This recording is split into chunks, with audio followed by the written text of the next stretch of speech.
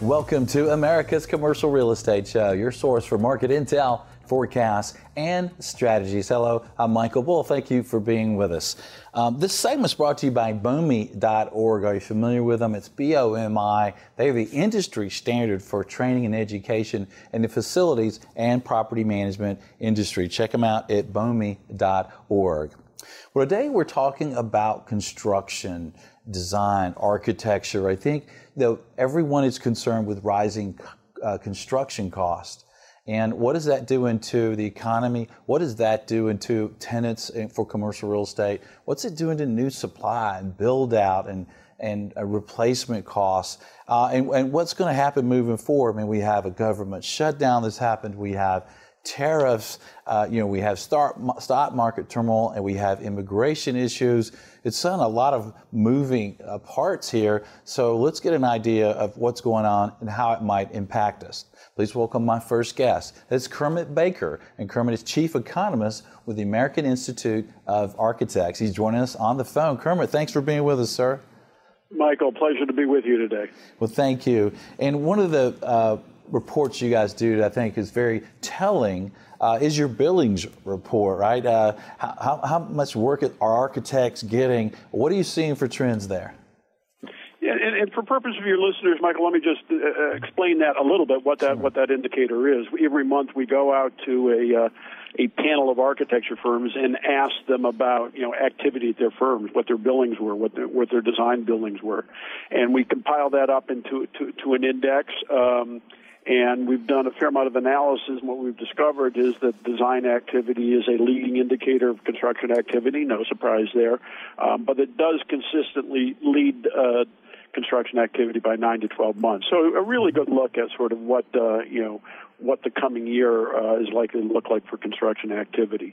The Billings Index has been really very healthy for all the way through the end of 2018. We've seen growth that would suggest somewhere in the 3 to 4% increase in construction activity for 2019. So architecture firms are still feeling very good about things. We also track new project activity coming into architecture firms, so this is where their billings are going to be generated in the coming months, and that remains healthy too. So, all the uncertainties that are out there, and I'm sure we'll talk a lot about those, Michael, but right now, architecture firms are feeling very good about things.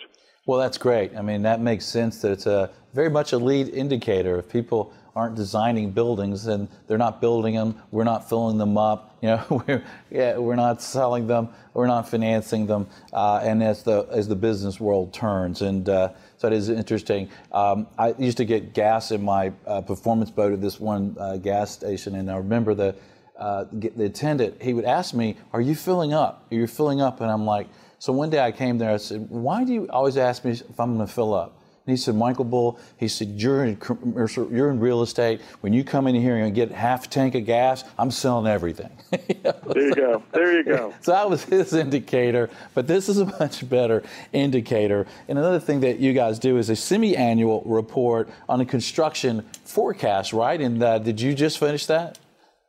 Yeah, twice a year, Michael, we go out to the leading forecasters nationally and ask them what their outlook is for, again, for non-residential building activity. And we just released those reports, the most recent report this morning, looking at 2019, and this is our first look at 2020. And forecasters, I would say, are reasonably optimistic. They're calling for just under 4.5% growth in commercial construction spending, non-residential building spending for 2019, and about half that growth, about 2.5% for 2020. So they're not calling for a downturn even in 2020. They're seeing a little more strength on the institutional side. That would be schools, healthcare, things like that. The commercial side, the private side, a little bit slower, kind of 3.5% growth this year, and and almost no growth next year. I think about 0.5% overall. So it looks like the commercial side of the market is slowing down a bit earlier than the institutional side. But as I say, growth, be it modest as it is what they're seeing. Really over the next 24 months. Well, that's good news, and it's non-residential, so it doesn't include homes. Am I correct? But it does include multifamily residential.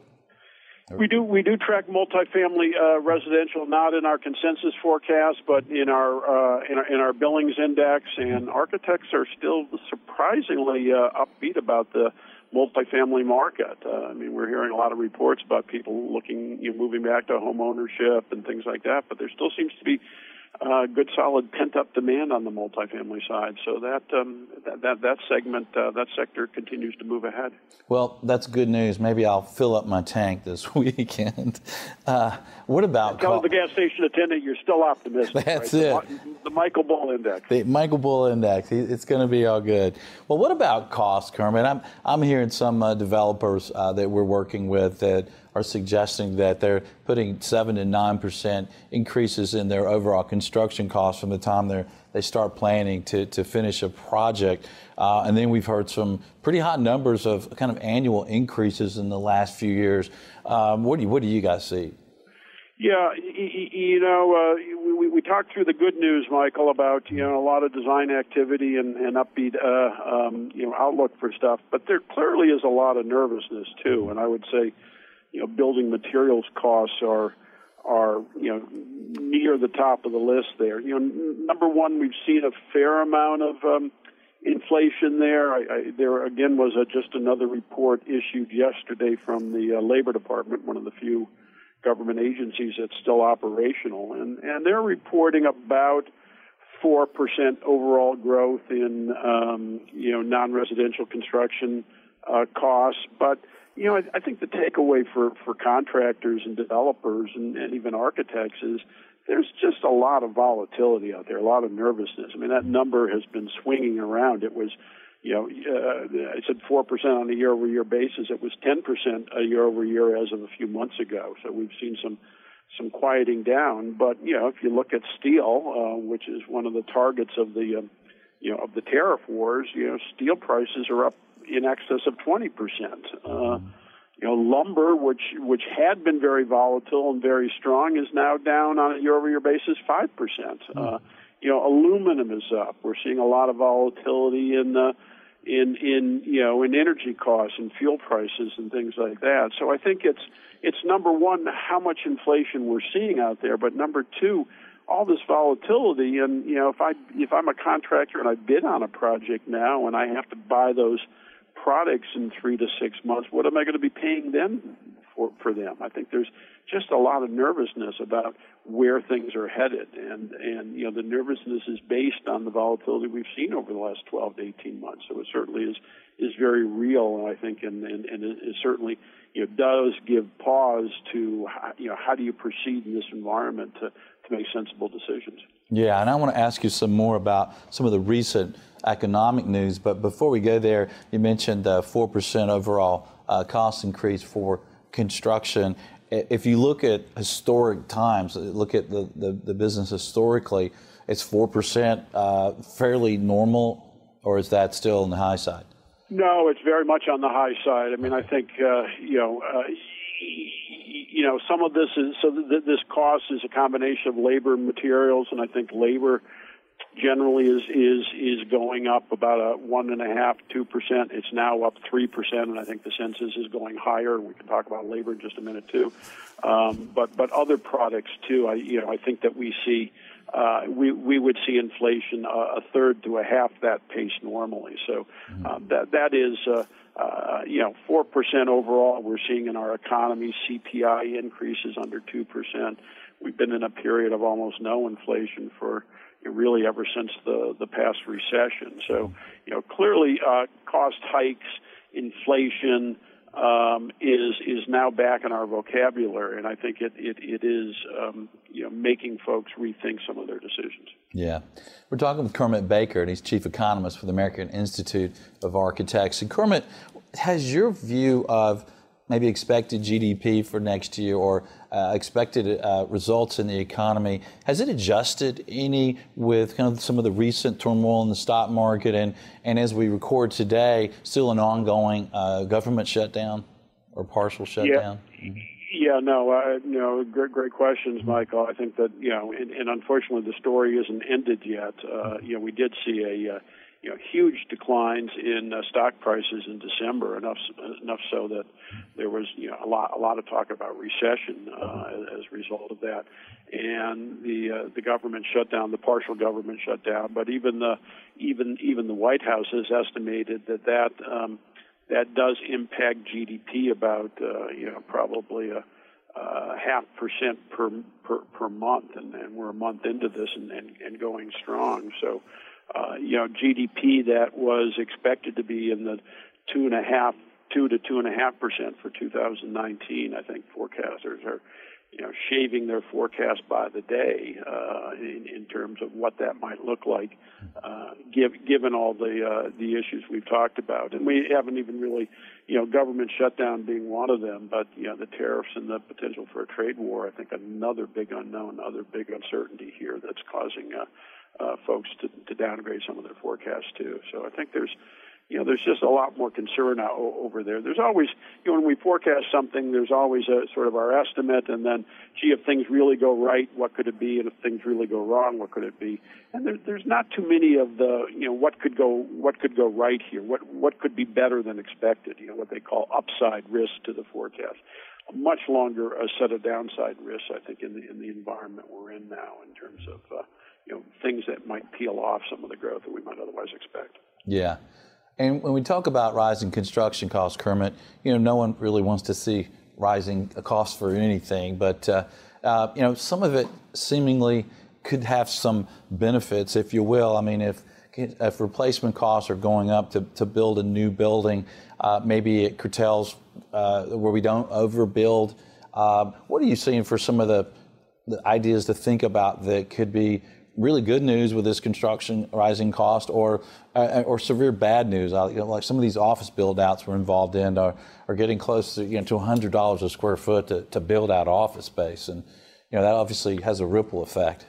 Yeah, no, I think that's right. You could look at it always as one of the implications, and I think it's really mostly negative, just adding costs and a project that might have penciled out at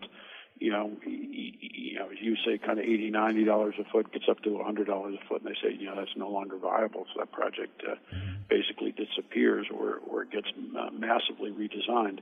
I think one bright spot, potential bright spot, Michael, is that it's going to slow down activity enough that maybe our labor shortage won't be as acute as it otherwise would have been. I mean, I think we were getting to the point where some projects just couldn't go forward in any meaningful schedule because they didn't have labor to do it. I mean, architects have been telling us for really the last couple of years that they need to be very careful in terms of how they cost out a project because of labor costs. They need to be very careful about how they factor in a project schedule. I mean, they're telling us they're getting bids that, for a typical project that might have had a 12-month construction period, they're getting proposals back that are 15, 18 months. And I think contractors are, basically saying, I don't know when I get my subs in, so I've got to add some other time to, extra time on the schedule because of that.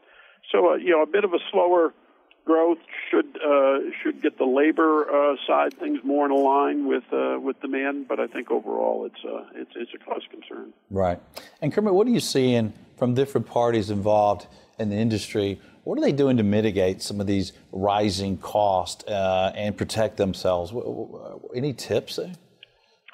I don't think there's any real cure-all. I mean, some of them are building in contingencies. Some of them are trying to get forward quotes on materials. You already talked about increasing the estimated construction time for our project. I think they're just trying to hedge their bets whenever they can. It's just very difficult to plan and project in this environment. Things can change so quickly that the only thing you can do is try to hedge it, try to build in contingencies. I think just be aware that you're likely to run into volatility as this project proceeds, and try to plan that into the process as much as you can. Yeah, and I guess the shortage of construction folks is really raising salaries for these folks. What do you see there? And I guess, where does it stand for architects? Do we have enough architects, or is there a lot of demand there as well? Yeah, well, that's we're starting to really hit a labor shortage on the architectural side. The supply pipeline for architects is a bit different than for the the contractor side. Architecture schools graduate about 6,500 architects a year, and so that's kind of a fixed supply. And we did have a pretty significant excess capacity coming out of the last recession, but most folks are, that they have, we've worked through that. We just surveyed architects recently within the past week or so about what's the biggest problem they're addressing for 2019, and staffing was far and away at the top of the list. Just can't find qualified applicants for open positions now. So this is really starting to heat up on the architect side. Kind of a year or so behind what has been on the construction side. Construction labor has been as you know, Michael, a big issue for really 2 or 3 years now, and it's starting to catch up in other areas too. Well, Kermit, what would you leave our audience with related to architecture, construction, the economy moving forward? I tell everyone, Michael, that conditions are good. Our economy is basically healthy. The construction sector is basically healthy, but a lot of nervousness out there. I think we're getting a lot of red flags. I think now is really the time to watch those indicators closely. See if Michael Bull's getting a full tank of gas or just a half tank of gas, and other things like that. Because I think the market has a history of turning very quickly, and I think people doing business in this sector of the economy need to be prepared for that. Need to watch those tea leaves very, very closely. Yeah, good point. Keep your eyes open and your ears open and listen to our show. Right? Thank you, Kermit. Appreciate you being on the show. Michael, good talking to you. All right, thank you. And stay with us. We're going to have more on construction, design, architecture. We'll have more right after this quick break. Stay with us. I'm Michael Bull. This is America's Commercial Real Estate Show.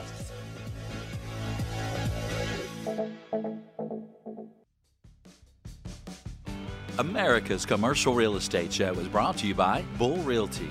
For customized asset and occupancy solutions, visit bullrealty.com. Commercial Agent Success Strategies. Incredible training for commercial agents. Visit commercialagentsuccess.com. BOMI International. For facilities and property management education, visit BOMI.org. Buyproxy.com.